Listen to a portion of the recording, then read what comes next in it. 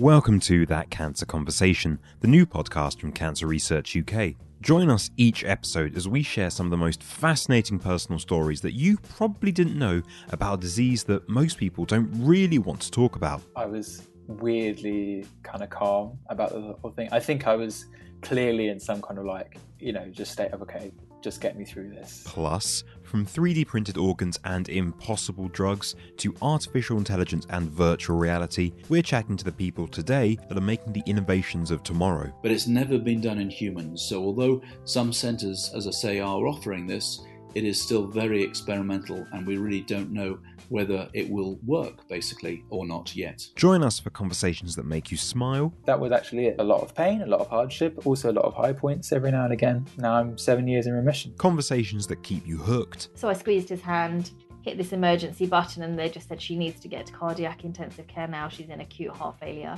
And sometimes, conversations that you really didn't expect to be having today. I'm allowed to have sex, just to clarify for people listening.